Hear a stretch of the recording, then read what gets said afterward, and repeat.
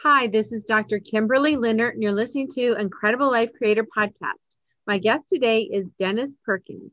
Dennis Perkins is a native of Yazoo City, Mississippi. Upon graduating from Yazoo City High School, he attended Jackson State University, where he received an undergraduate degree in business administration and a master's degree in guidance and counseling. While in the process of obtaining his undergraduate degree, he was a member of the Sonic Boom of the South marching band. Upon marrying Deborah N. Perkins, his wife of 28 years, they served the body of Christ faithfully in various capacities. He is currently a member and elder at Freedom Ministries International Church in Jackson, Mississippi. Welcome to the podcast, Dennis. Kimberly, I am so glad to be with you. Thank you for inviting me. Yes, so excited. I know you have quite a journey to share. So why don't you Yes. share with us a little bit more about you and how you started out and how you got to be doing what you're doing now? Okay. Well, first of all, I never leave out the fact that I'm from Yazoo City, Mississippi, as you have already told the audience. Um, I'm number six of eight children. Eight in my family. Had one girl that was stillborn. She would have been the baby. So, it would have been nine. So just being raised there, I had a mother and a father in the home and a grandmother. And so that little bit, that was a pretty interesting family. My grandma brought a lot of, I say, she disciplined us, but I can say that she brought a lot of different dynamics to the family. She was very interesting, very interesting person. But I loved her very much. Yes. Um, but coming up in Yazoo City, it's a very small community. The community I grew up in, we didn't have a whole lot. At that time, I didn't realize what we didn't have. We were happy with what we had, and we lived in a very small house. So I don't think we even had a good three real bedrooms in that house. But it was just so crowded. And I was the kind of guy that was very, very quiet. Uh, all of my siblings just talked all the time. It seems like everybody was talking all the time, and I was always the listener in the house. Um, just very quiet, and mostly to myself. I tried anyway. It's very hard to be to yourself in a big family, but I grew up that way. Just quiet, very timid child. So my mom didn't send us to kindergarten like most kids were able to go to kindergarten. So she taught us what she could teach us at home. And so whenever we went to school, it was right to the first grade. And so socially speaking, that was a pretty tough transition to make for me, especially a guy like me, because I wasn't that highly socialized. I mean, I was just used to my family, felt comfortable around certain people. And then, boom, here I am in a classroom of 30 kids and with a teacher that I didn't know anything about. And so it's just a very, very tough transition for me, but we got through it. I was always in the background, always quiet. And that's the way I grew up. So nobody really got a chance to know me, how I thought, what my motivations were. And I was that way basically all the way up until, I used to, at home, I was who I was. But I love beating on things. I just beat on everything. Love singing. My dad always sang. And we had a kind of musical household as far as singing and music. Back in the day when I was coming up, we'd watch TV. And back in my day, back in the 60s, growing up in the 60s, we used to watch shows like American Bandstand. You name those shows. Lawrence Welk even, and any show that had dancing on it, we and the boys in the family would dance with the girls. There were three girls and three girls in the family and five boys. And so we would, my older sister would say, "Come on, dance with me, Dennis," and we danced, and they teach us how to dance waltz and all of that. And so we grew up a close family, and that was my socialization basically.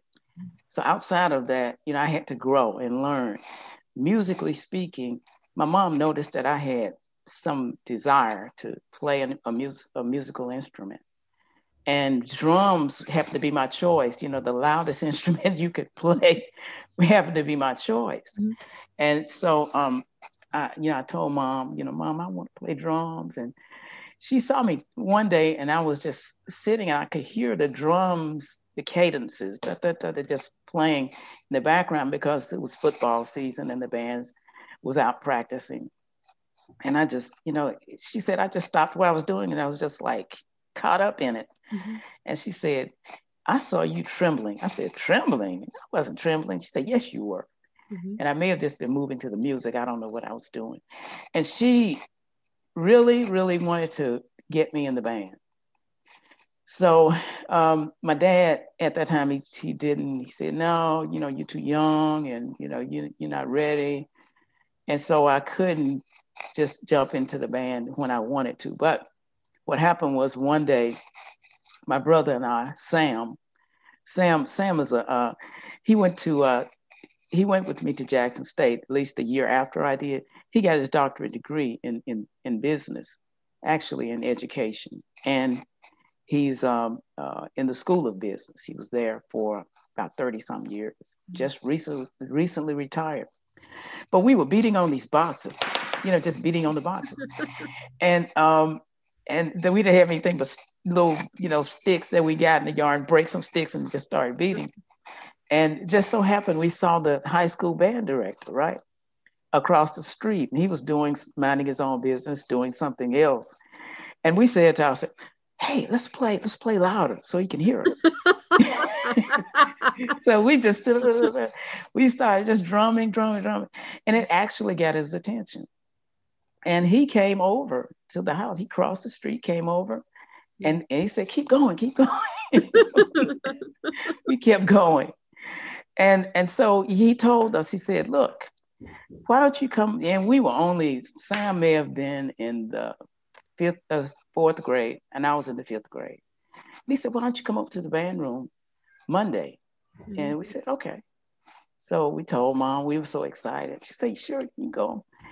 And we went over to the band room, and he handed us some drumsticks. We had never even held drumsticks before. And he said, do what you were doing at your house. And we started just playing, on the snare drum. And everybody was, what? We were so young and hadn't had one music lesson in our lives. But we didn't know anything about reading music or anything. And so he told us, I would like for you guys to be in the band, and, why don't you come and start practicing, And so we started taking music lessons on a regular basis. The reason I mention that is because that was the first time in my life that I felt something different. Mhm. I felt like, I can do something. Mhm. I felt so insignificant before that time. I mean, I really did. I didn't know who I was. I didn't know how to express myself. And there were two ways that I could express myself. One was me playing music. Two was writing. I liked writing. And so, but writing wasn't a big deal to me then. I didn't just sit and just write, stories and all that. But I think my teacher saw that I had some ability to write. So I liked English. I like things like that. So those were two things that I knew I could do a little bit, write and play drums.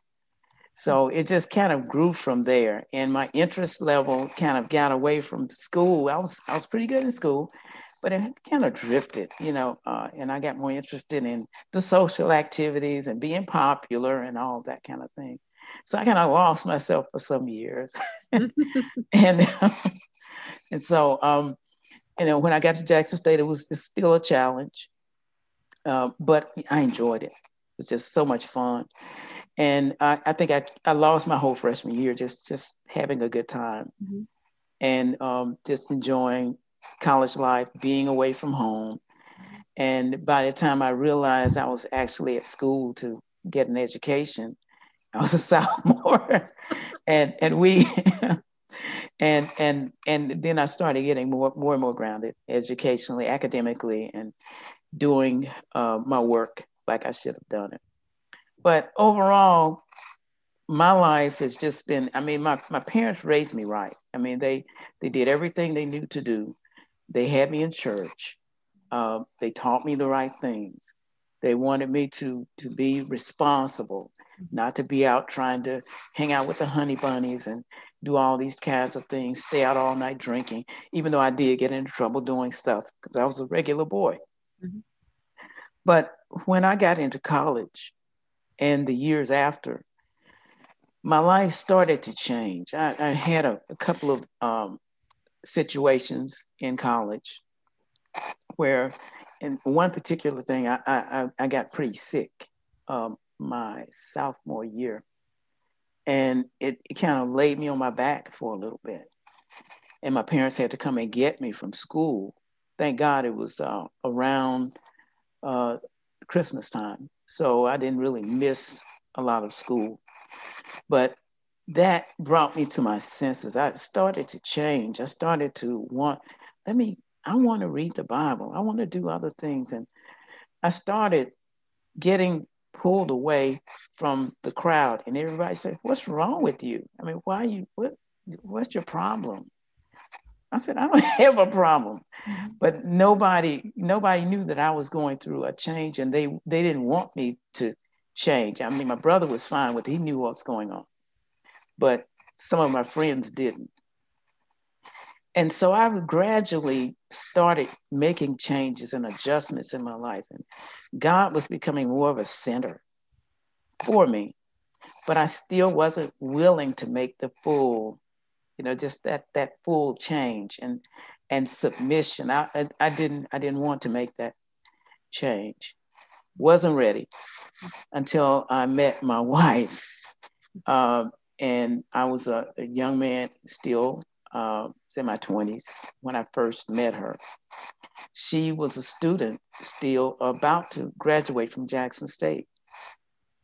Actually, my brother was the one that arranged us to meet, and he happened to be her instructor. He was a student teacher at Jackson State, and he was working on his master's degree, and so he introduced us. And from there, I mean, we just kept seeing each other, talking to each other over the years.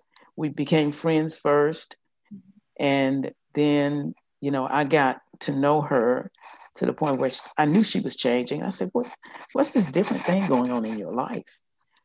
And she said, "Well, Dennis, I'm born again and I'm filled with the Spirit." I said, "What? What is that?"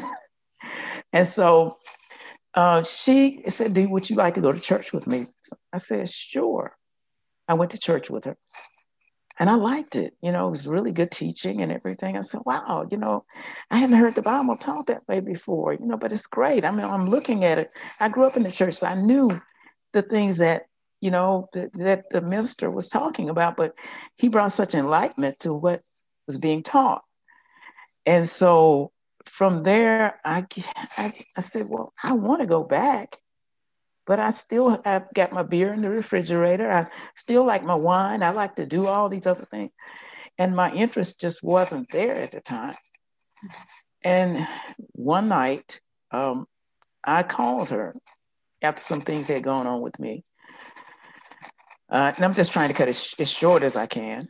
And I went to church with her that night. And I don't know how your audience feels about this or thinks about this, but I went not expecting anything but just to go to church, come back home, open my can of Budweiser beer, sit down in my couch and drink that beer and maybe watch some TV and go to bed.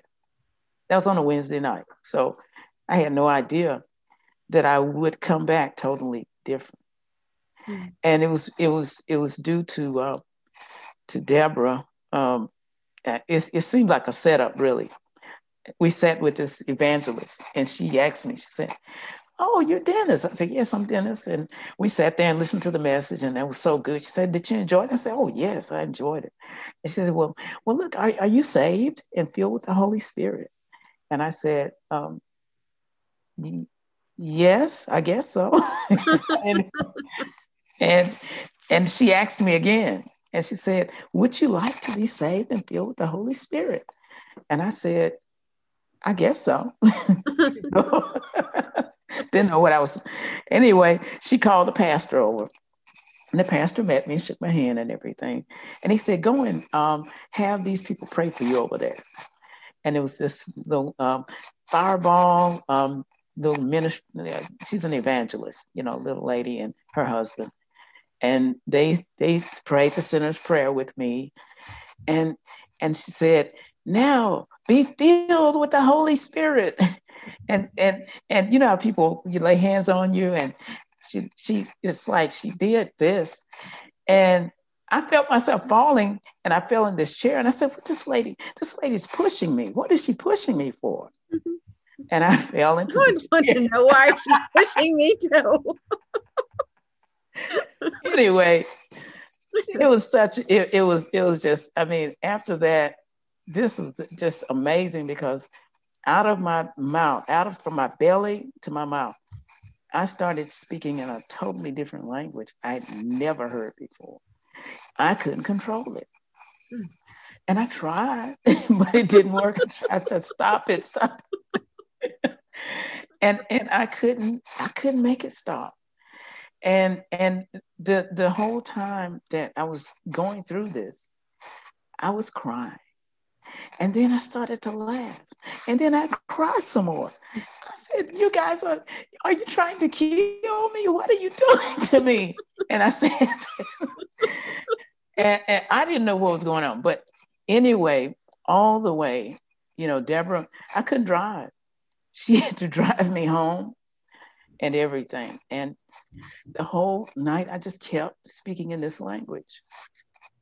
My life from that point on was totally different. My thinking was different. I mean, everything about me was different. I mean, yeah, sure, I still had shortcomings and all that. But my perspective on how real God is changed. Mm-hmm. I knew about God. I realized who God was, but I didn't really know him. And I got to the place where I started to know him, and I started to speak to him. I started to talk to him like a real person. Mm-hmm. And he became so real to me. And that's the biggest pivot probably that I've ever had in my life. It was that. Deborah and I went on to get married in 1990. That was back in 1987, but we got married in 1990. And of course, that was major for me because I'd never been married. She'd never been married.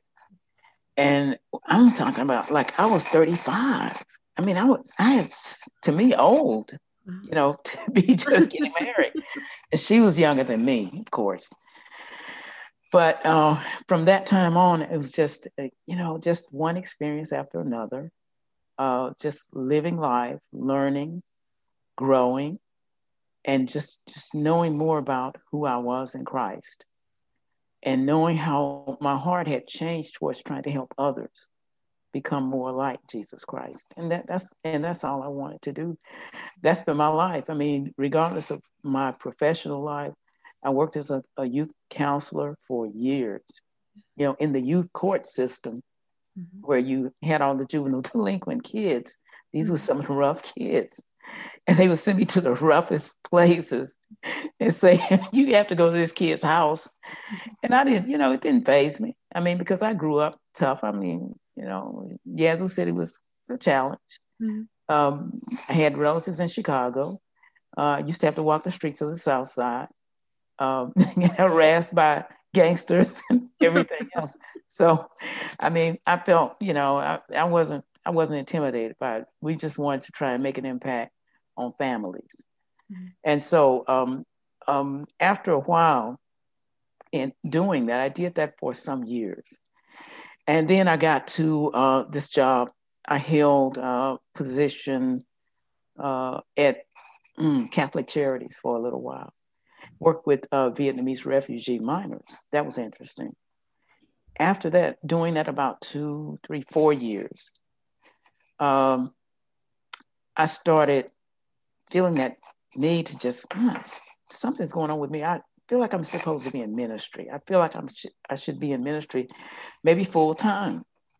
And about that time, my pastor approached me and asked me, would I be interested in serving in the church? And Deborah and I, he said, well, I want not just you, I want your wife as well to serve. We want couples to come on board.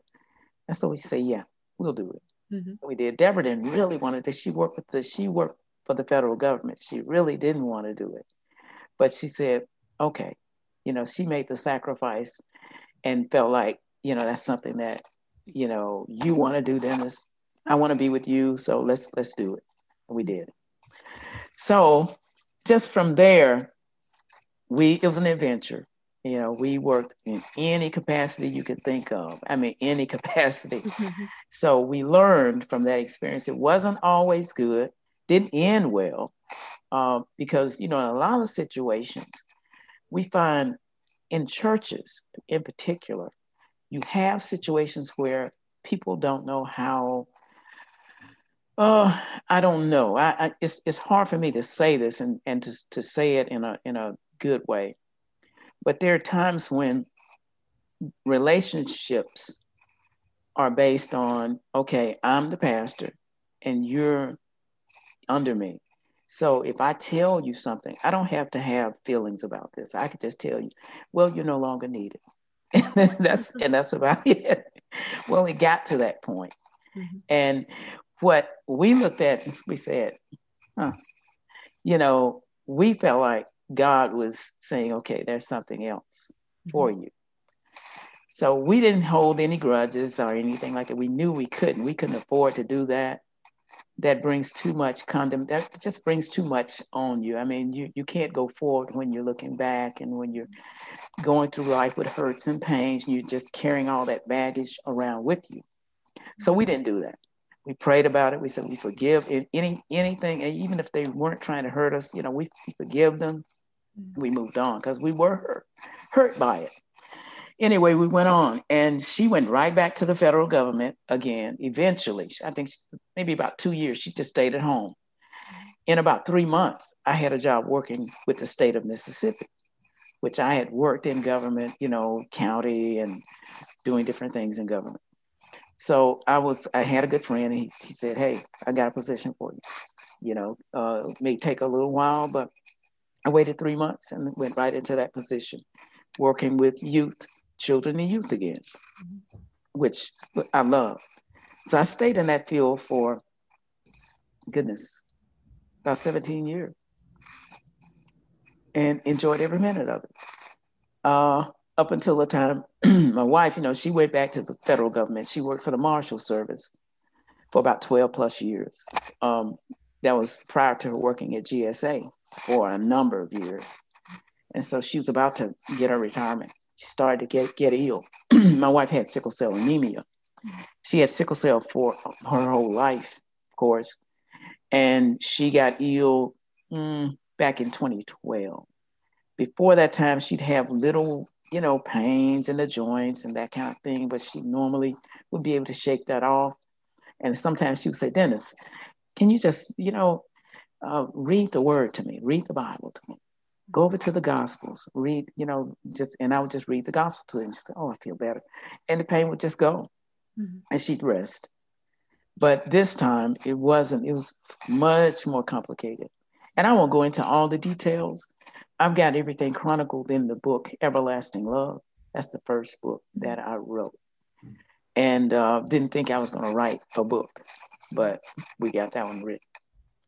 But anyway, she progressively got worse. And she had to be hospitalized. And man, it was from 2012 all the way up until 2018, and then she passed in 2018. And passed, when she left with a smile on her face. I saw the smile. I said, oh my Lord. I couldn't grieve like that. I mean, it's almost like the Lord was saying, you can't grieve. Uh-huh. Because I'm like, no, you can't do that. And he let me see that smile on her face. Mm-hmm. And I knew she was fine. And I said, well, because she had told me, I want to go home. I want to go be with God. She had told me that. And I said, well, I can't keep you here. You take me for. I mean, I can't keep you here. And I won't try to. Mm-hmm. But I want you to live your life regardless of how you feel you're doing. I mean, hey, if you can wake up, start saying, thank you, Lord, for another day. Mm-hmm. And raise your hands and thank him. And we would encourage each other. She would encourage me too in different ways. But she couldn't talk. But I could just tell her, and she'd wake up some mornings and say, thank you, Lord. You could just hear her saying it. Thank you, Lord. And it's a good day. And so, I mean, she taught me a lot. I had to learn from my wife. I mean, it was such a big transition. I mean, to see her so lively, I mean, you would love her. You would love her, Kimberly. I mean, I could just see her talking to you. If we were sitting here, she'd be doing all the talking, and I would just be sitting here listening. But anyway, she's that kind of person. So one day, after she went on to heaven, and I know that's where she is, because she loved the Lord so much. She just loved people. And I don't care who you were. I mean, she got along with everybody, everybody. She didn't know anybody that was considered white, black. It didn't matter. It just didn't matter. And so that helped me to cross some bridges also. Mm-hmm. And I started to love, I mean, I saw, how you hugging on that person? Who are you hugging at? And and really, she helped me. She was just doing it out of her heart. And it tugged on my heart. And God was trying to show me something that you have to walk in that same kind of love. You can't see people for their outer covering, their exterior. You have to see people for who they are. And so it's a hard issue. It's always a hard issue with God. And that's the way he sees us. He knew David by the heart, and he knows you by your heart. He knows me by my heart. And that's the way he wants us to know him. He wants us to know his heart. And so that's what I was becoming more and more familiar with, is the heart of God. And I'm not there. I'm not perfect in this thing. If somebody came and stepped on my toe, I can't tell you that I would laugh about it and say, oh, that's fine. I wouldn't be able to say that, Kimberly, but I can tell you that I have a totally different demeanor than what I used to have. Mm-hmm. And so that's kind of where my changes, my pivoting took place. And I pivoted again. When my wife left, I said, now what? Now what? Because there were certain prophetic words that had come to us. You'll be doing this together. You'll be doing that. I'm saying, what happened?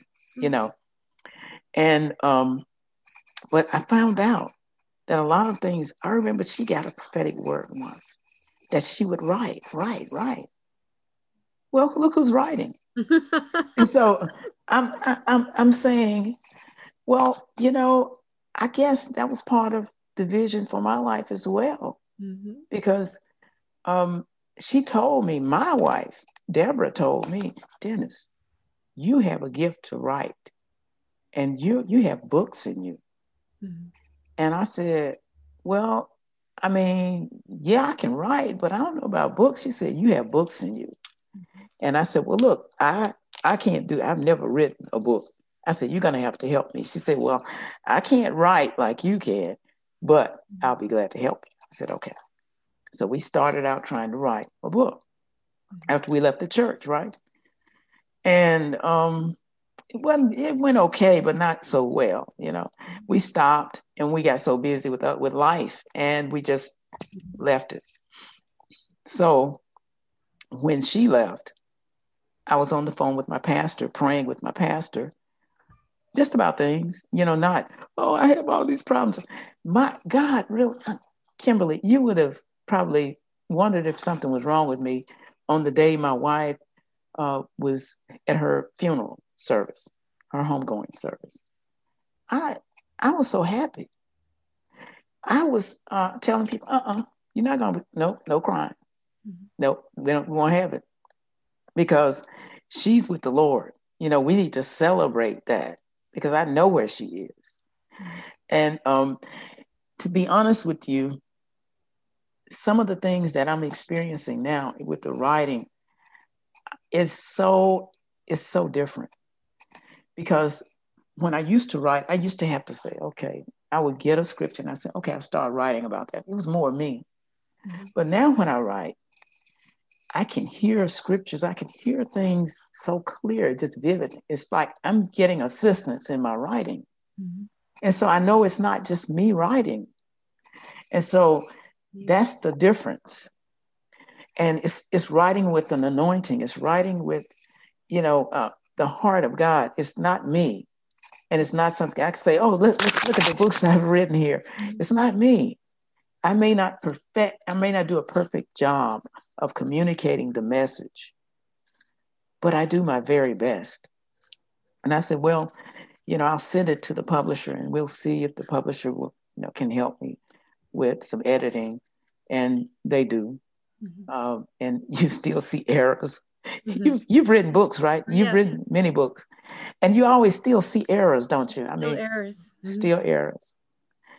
And so that's basically, I mean, I could go on, and on, but I know, I believe that my wife, her influence on my life is still there. Mhm. And it's almost as if I'm still in ministry with her. And that's true. I mean, I still feel myself being in ministry with her, um, and finishing out what we were supposed to do together. And I don't know if another woman will come along. I don't. I'm not out looking for a wife. I'm 67 years old, so I mean 66. I'll be 67 later on this year, and so I'm not absolutely looking for a wife, but I want to accomplish everything that God has for me. I want to finish my course, and I want to finish it well.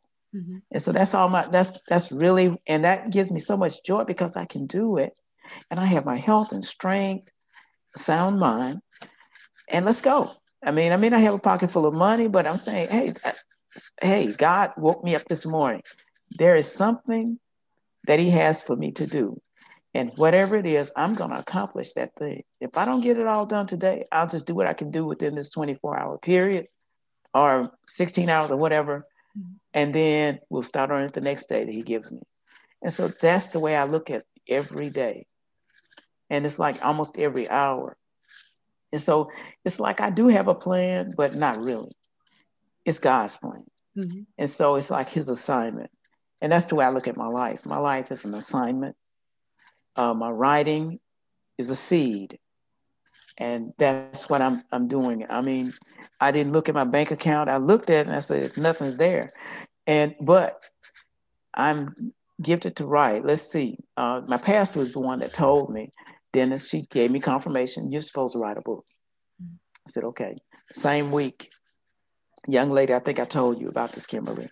A young lady comes up the next few days and said, Brother Dennis, I believe you're supposed to write a book. Mhm. Yes. So my wife, my pastor, and this young lady, three. I Mhm. said, what more confirmation do I need? So Mhm. that's where Everlasting Love came from. I just sat down, didn't know what the book was going to be named. I sat down and a title came, Everlasting Love. Boom. Mhm. I wrote it, kept writing. Got 4 pages. I said, wow, 4 pages. And as I was writing, the Holy Spirit gives me scriptures, as I'm going to help me express what God wants me to insert in there. And Mhm. so that's basically the way all of my books are. They're full of scripture. Mhm. And I'm telling a little bit about my story, experiences, keeping it real. So people, it's relatable. Every book that I write is relatable. People can get into it and say, oh, yeah, he messed up there, didn't he? and, and go through it. And you know, I'm enjoying it. I'm just having a good time. And, I may not make $1 million off of it, but I feel like I'm fulfilled because I'm doing what God wants me to do. Mm-hmm. So that's where I get my fulfillment from.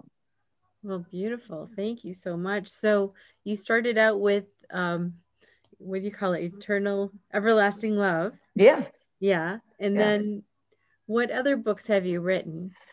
The next book was But the Greatest of These is Love. Mm-hmm. Had a little bit of a different emphasis, but it still had, it's like almost like a continuation in a way, but it had a different emphasis because it was focusing on the love of God, mm-hmm. which both books do.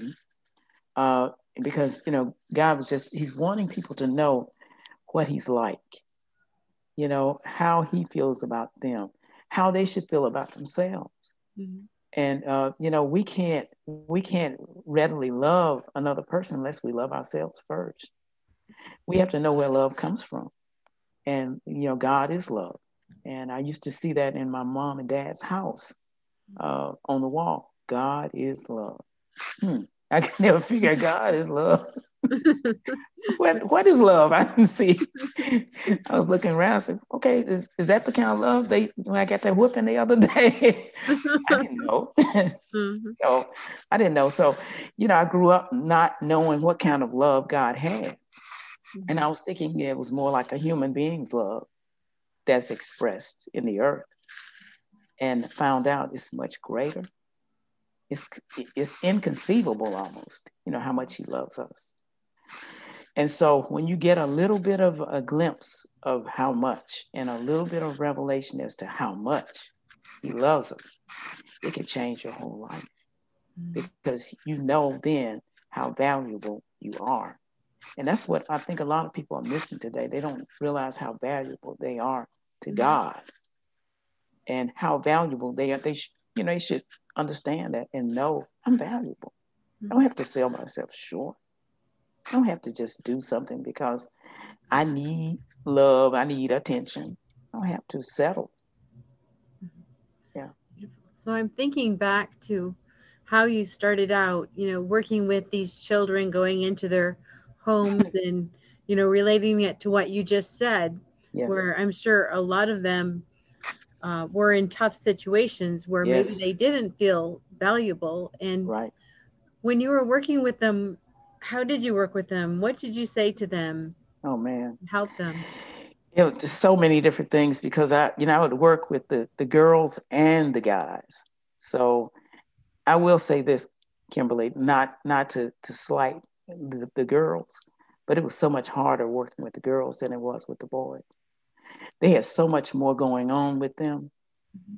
And in most cases, they didn't have fathers in the home, none of them, and if they did have fathers, then there was not agreement between the mother and the father.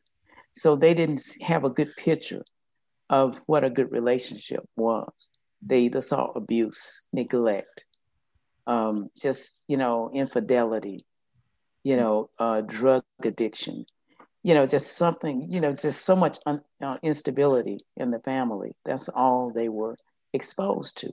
Mm-hmm. So whenever I went into the home, I always felt like it was better not just to talk to the child, but to also talk to the parents, get them involved in knowing exactly what they are mirroring to that child, what they're showing that child. When that child looks it looks at them, what is that child seeing? And what it is that they are, whatever message the parents are giving to the child is the way the child is going to see themselves. That's the mirror they're going to be holding up and looking at. It's that definition that the parent is, and the identity the parent is giving to them. And that may not be a good one. And in most cases, it wasn't. So, even though we did that, and a lot of times we'd find out who was creating most of the problems. And a lot of times it was the parent. The parents would be in the way of the family going forward. One of the parents, or sometimes even both of them. And they would sabotage their own success all the time. You've seen it. You know it. So that's what we run into. But I would always tell them, I would always look at them and talk to them and get to know the child. And then I could start seeing things about them, just seeing special things about them. Those are the things that I would start telling them. Say, hey, wait a minute, you're a conscientious person. Hey man, you got a lot going on here. I mean, good things. Mhm. You get up, you go, you got a part-time job, or, and I'm telling them how all of the good qualities that I'm seeing, I'm not just trying to puff them up. I see good qualities. When I go in there, I want to see the positive qualities about each child. And so that's what I want to tell them. I want to let them know. I want to set a mirror in front of them and say, this is who you are here. These positive characteristics here. How can we help you even do better? Let's come on, let's work together. And what do you want to do? Well, I want to do this. Let's try and get you there. Let's try and help you there. And if we need to talk to the parents and say, he wants to do this or she wants to do that, can you help her? And, we just do things like that to try and enhance those things that we saw, those positive elements that we saw operating in that child's life that everybody else seemed to ignore in the family. Yeah. Beautiful. And then since you did see so much dysfunction and you had a marriage until death do us part.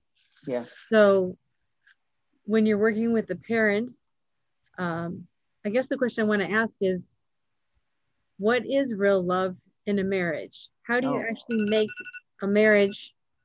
Oh, sorry. How do you make it work? How do you make a marriage work?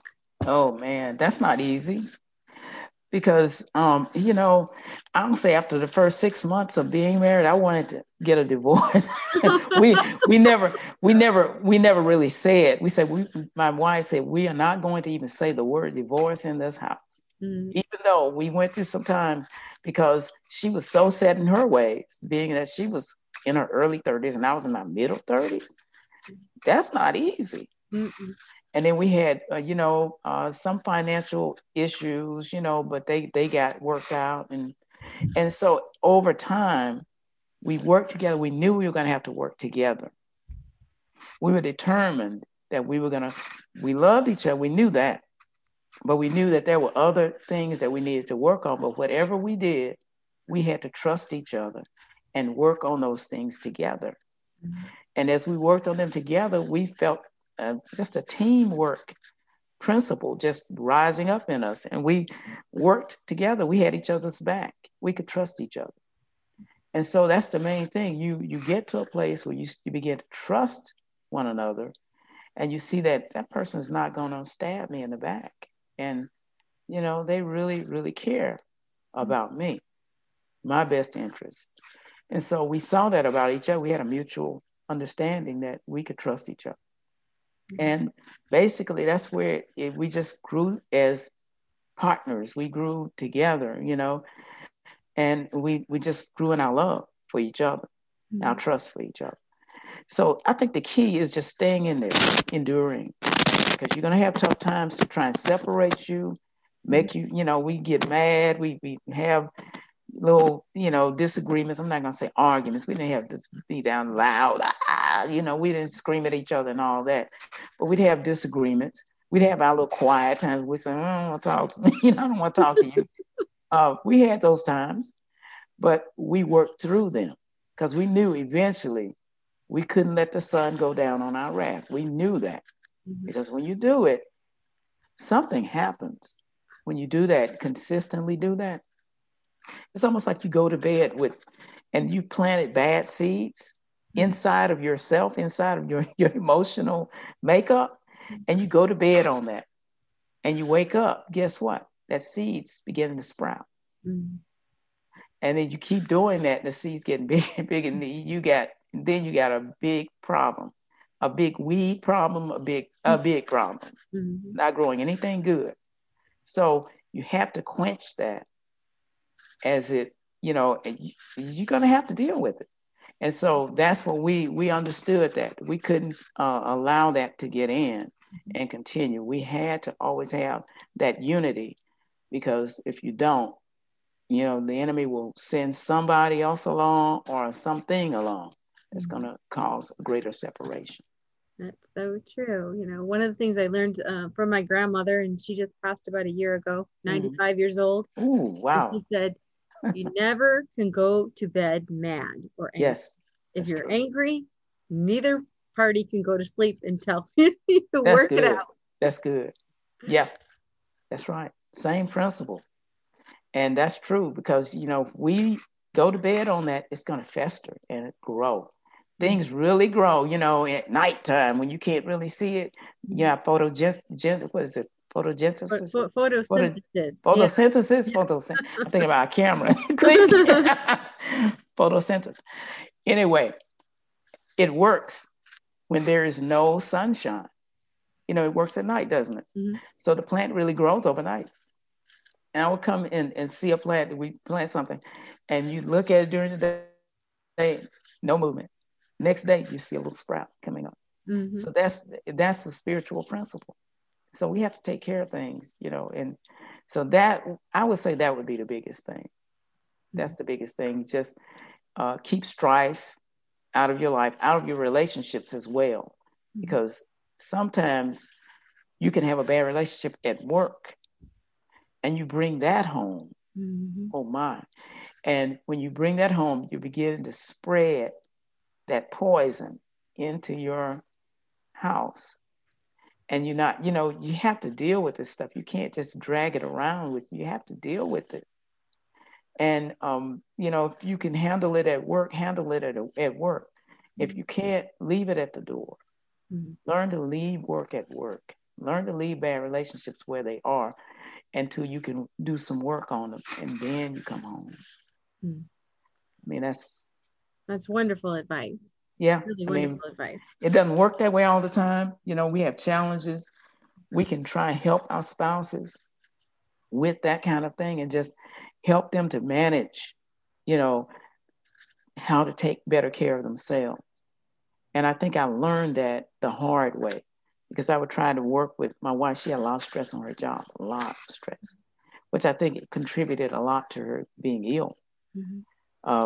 People don't realize how when things like that just fester on a job, you can just bring it, you have a beautiful marriage, a beautiful family, and you can bring that stuff home and keep it bottled up and you never deal with it.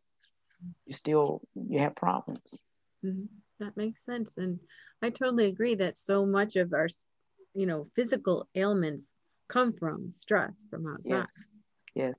Kay, what do you think about the environment that we're in today? I mean, it's like, wow, it's so stressful for so many people. It is stressful. And there's so much change and chaos. And, there's always chaos before order. That's how things change. That's true. I understand that. That's true. But sometimes when the chaos or the change is too great, too fast, it's very difficult for people to adapt to it. True. And I feel that there are times when, we have a common enemy. We do have a common enemy, and he knows that. And so what he wants to happen is he wants people to break. And these things come like one after another, after another, after another. And you keep having to deal with this. And you say, wow, I mean, I don't know what to do. So you really have to have a sense of stability. I mean, that's embedded in you to know, hey, wait. This thing out here is crazy. It inspired me to write a book. And the latest one that I'm writing is Living Upright in an Upside Down World. I think I told you about that. Perfect for right now. Perfect. I just finished it. And it's with the publisher now. So they're doing all the review, edit.